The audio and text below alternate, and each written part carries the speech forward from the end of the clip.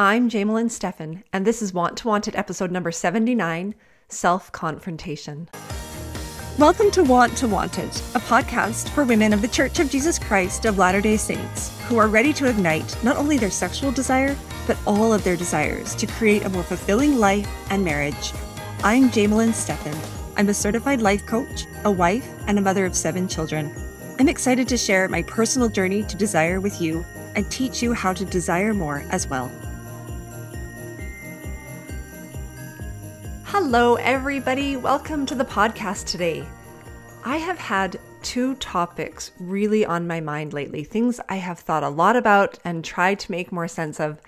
And I'm sure that in the next few months, I may have more to say on the subject, and maybe I will have come to some new conclusions. But I have a problem because sometimes I want to wait until I've had more time before I share these kind of topics, but I'm hesitant to do that. And here's why. I've done this before where I've had something that's really top of mind and I'm watching for it or applying it. And I think I really should do a podcast on this. And then I tell myself, no, you should wait until you know even more about it. But then as I go along and I'm thinking about this topic, it starts to become more a part of me, more natural for me. And then it's like, I can't really remember what it felt like to be understanding this in the beginning and why it was so life-changing. And suddenly I feel like I don't have anything to say about it. I don't know. It feels like I can't articulate it as well as I can when I'm kind of immersed in it in the beginning. So you're going to be getting my immersion podcast, not my expert podcast on these 2 topics.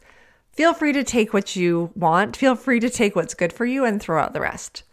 So in a few weeks, I'm going to release a podcast on validation because that is one of my pet topics right now.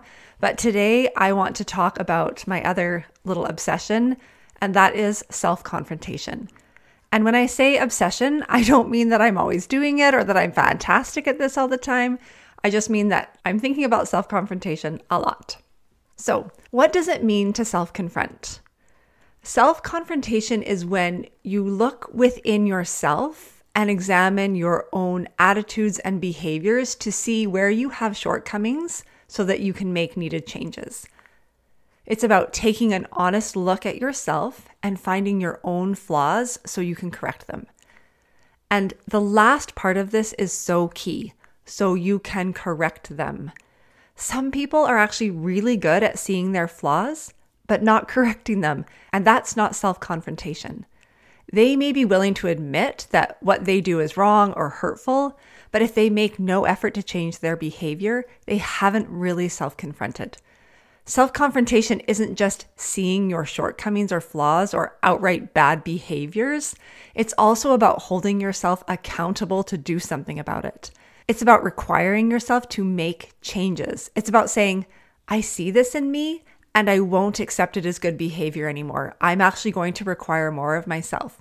Now, that may take time and I may fall back into old patterns, but my goal is every day better so that one day I will not behave this way. And I will not excuse myself if I fall back. I'm not going to make excuses for myself. I will apologize. I will repent. I will take responsibility for myself.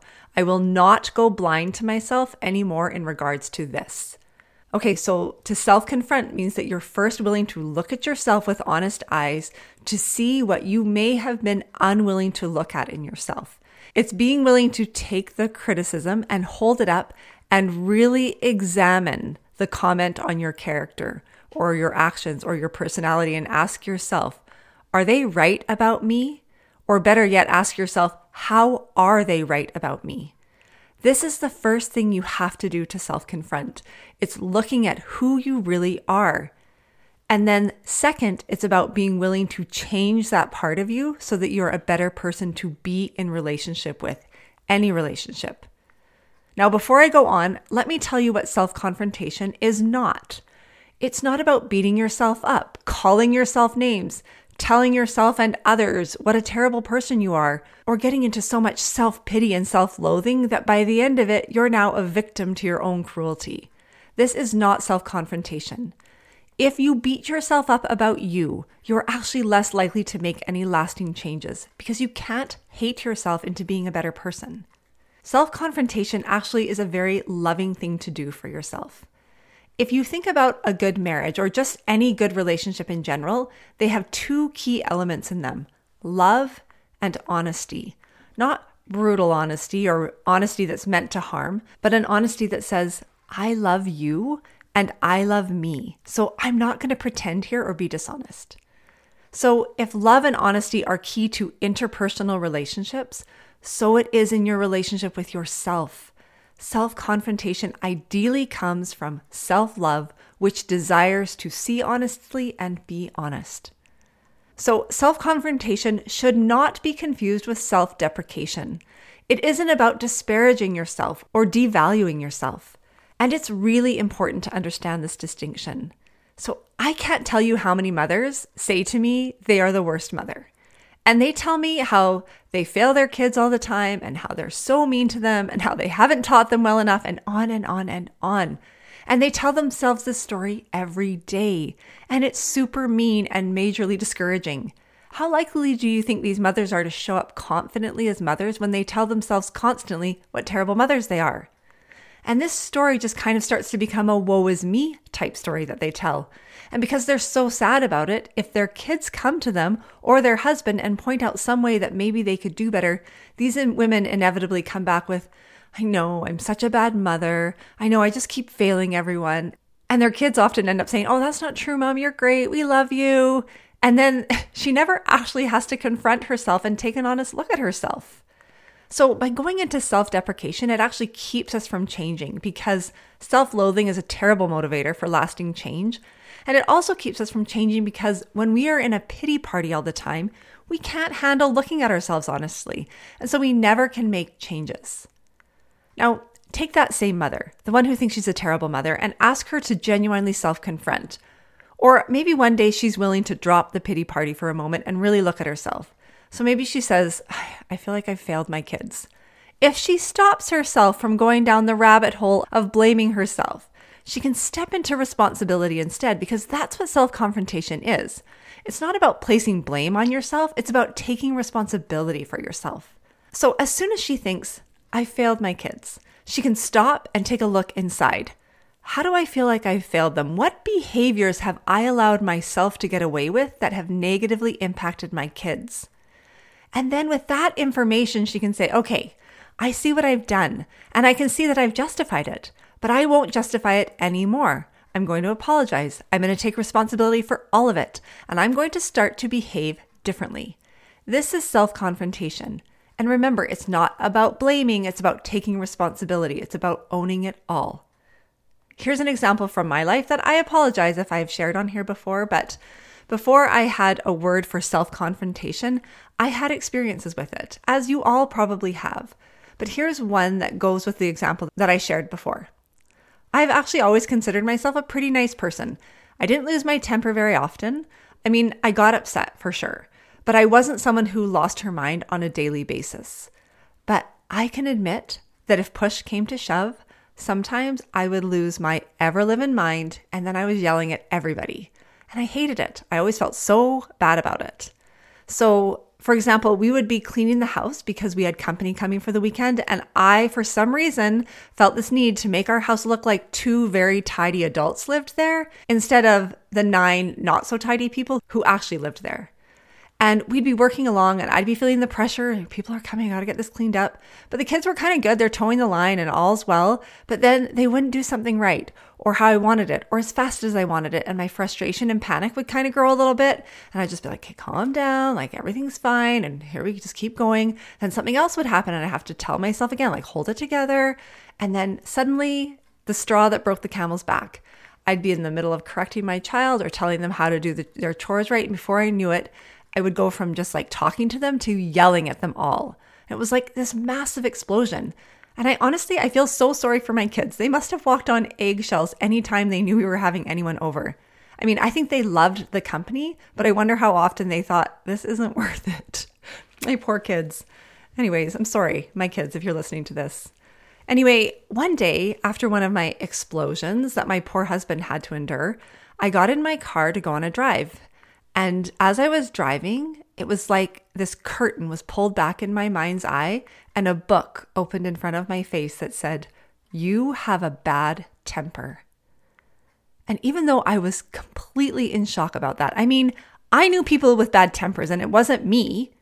I didn't freak out every day or even every week, but at the same time, I knew it was true. I just knew it to my very core. For the first time, I saw myself as I actually was. There was no hiding, no turning a blind eye, no more making excuses or excusing myself because I wasn't as bad as other people. It was there, right in front of me. And I cried. It was really hard to see myself that way, but honestly, it was only hard for an instant. I actually felt I can't even think of the right word. I felt more free almost, more aware. I don't know. All I can say is that it wasn't actually a terrible feeling. It was a knowing that felt right.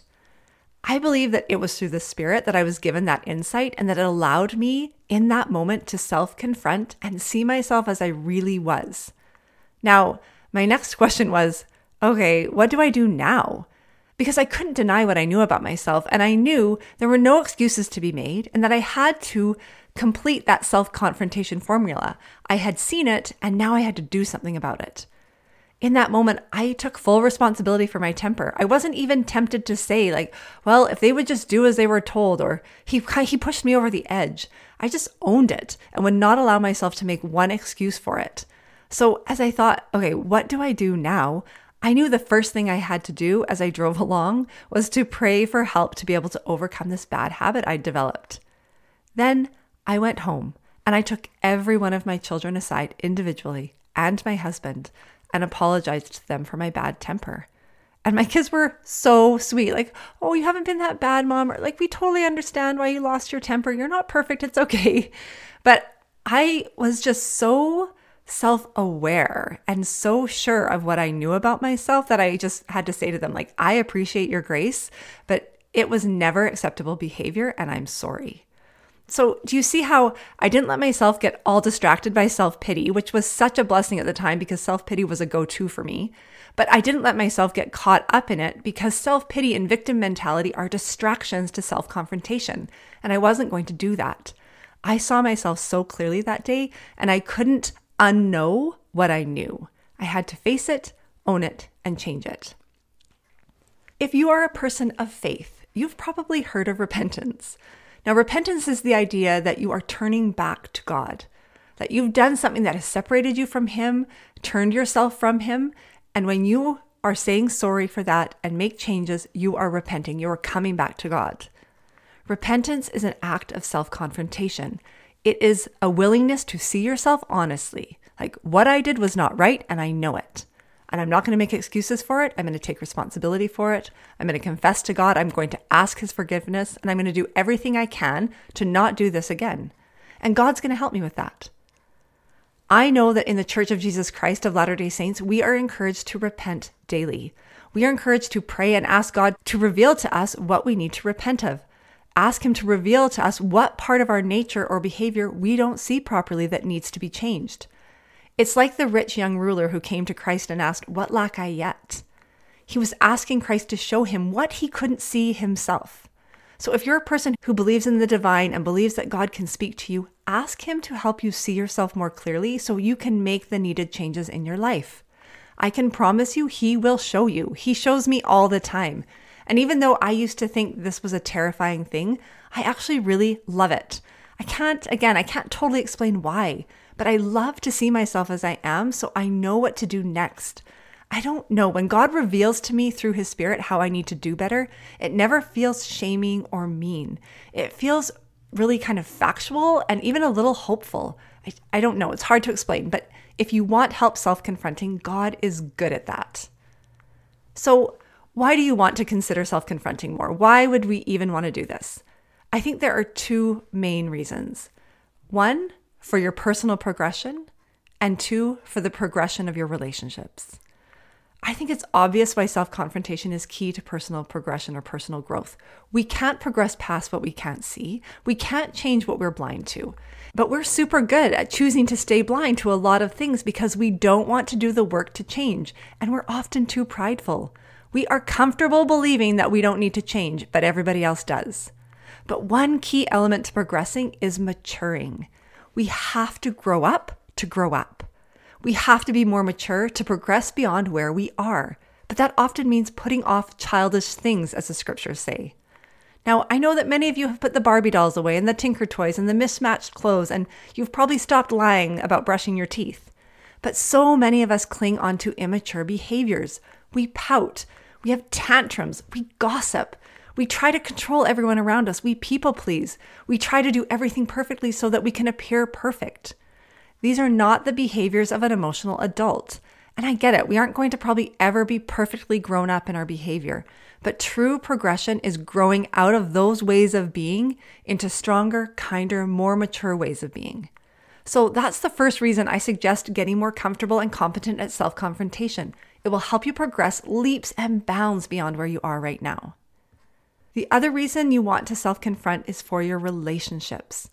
I was recently listening to Jennifer Finlayson-Fife, who you all know that I totally adore, and she was asked a question, and I can't remember the exact wording, but it was something along the lines of advice that she would give to newly married couples or even to couples who've been married for a long time. And the first thing she said was, be willing to self-confront. And I totally get why she said that.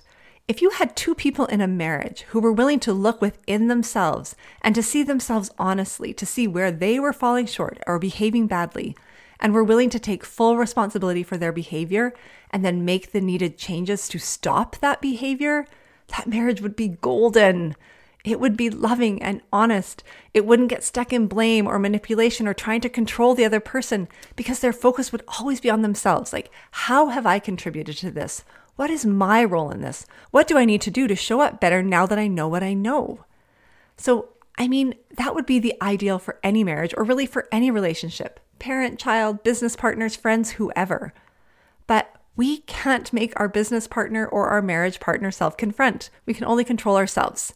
But I have seen so much evidence in my own life and in the lives of my clients to be able to confidently say that if you will self-confront, it has the power to change your relationship for the better, even if the other person won't. As you require yourself to grow up and own your behavior and make the needed changes, it will create a positive pressure in your relationship that will cause the whole thing to mature. Now, your spouse may hate it because it's going to be uncomfortable, because as you change, you're going to actually stop participating in some of the immature cycles of your marriage. And that's not going to feel good to your spouse at first. But as you hold to your better behavior, it will eventually put pressure on your spouse to do the same. Now, I have had people ask me if it always works. They want to know if they change, is it actually going to save their marriage? And truthfully, it doesn't always work. And the only reason why is because some spouses refuse to grow up and change. And they like the false sense of control that the immature cycle in your marriage gives to them. And so if they can't stand your changes, they may leave, or in the end, you may leave. But if you've done the self-confronting work and grown yourself up, you will be in a much better place going out into the world as a single person. So, of course, you can't control the other person by doing your own self-confronting work, but the majority of the time, it will change your marriage for the better. As my clients do work on themselves, they often report back that their spouse is changing suddenly as well. When you self-confront, it actually makes it safer for the other person to do the same. And as you progress personally, it pushes them to progress as well. So it's kind of a win-win. Okay, the last thing I want to talk about is how to self-confront.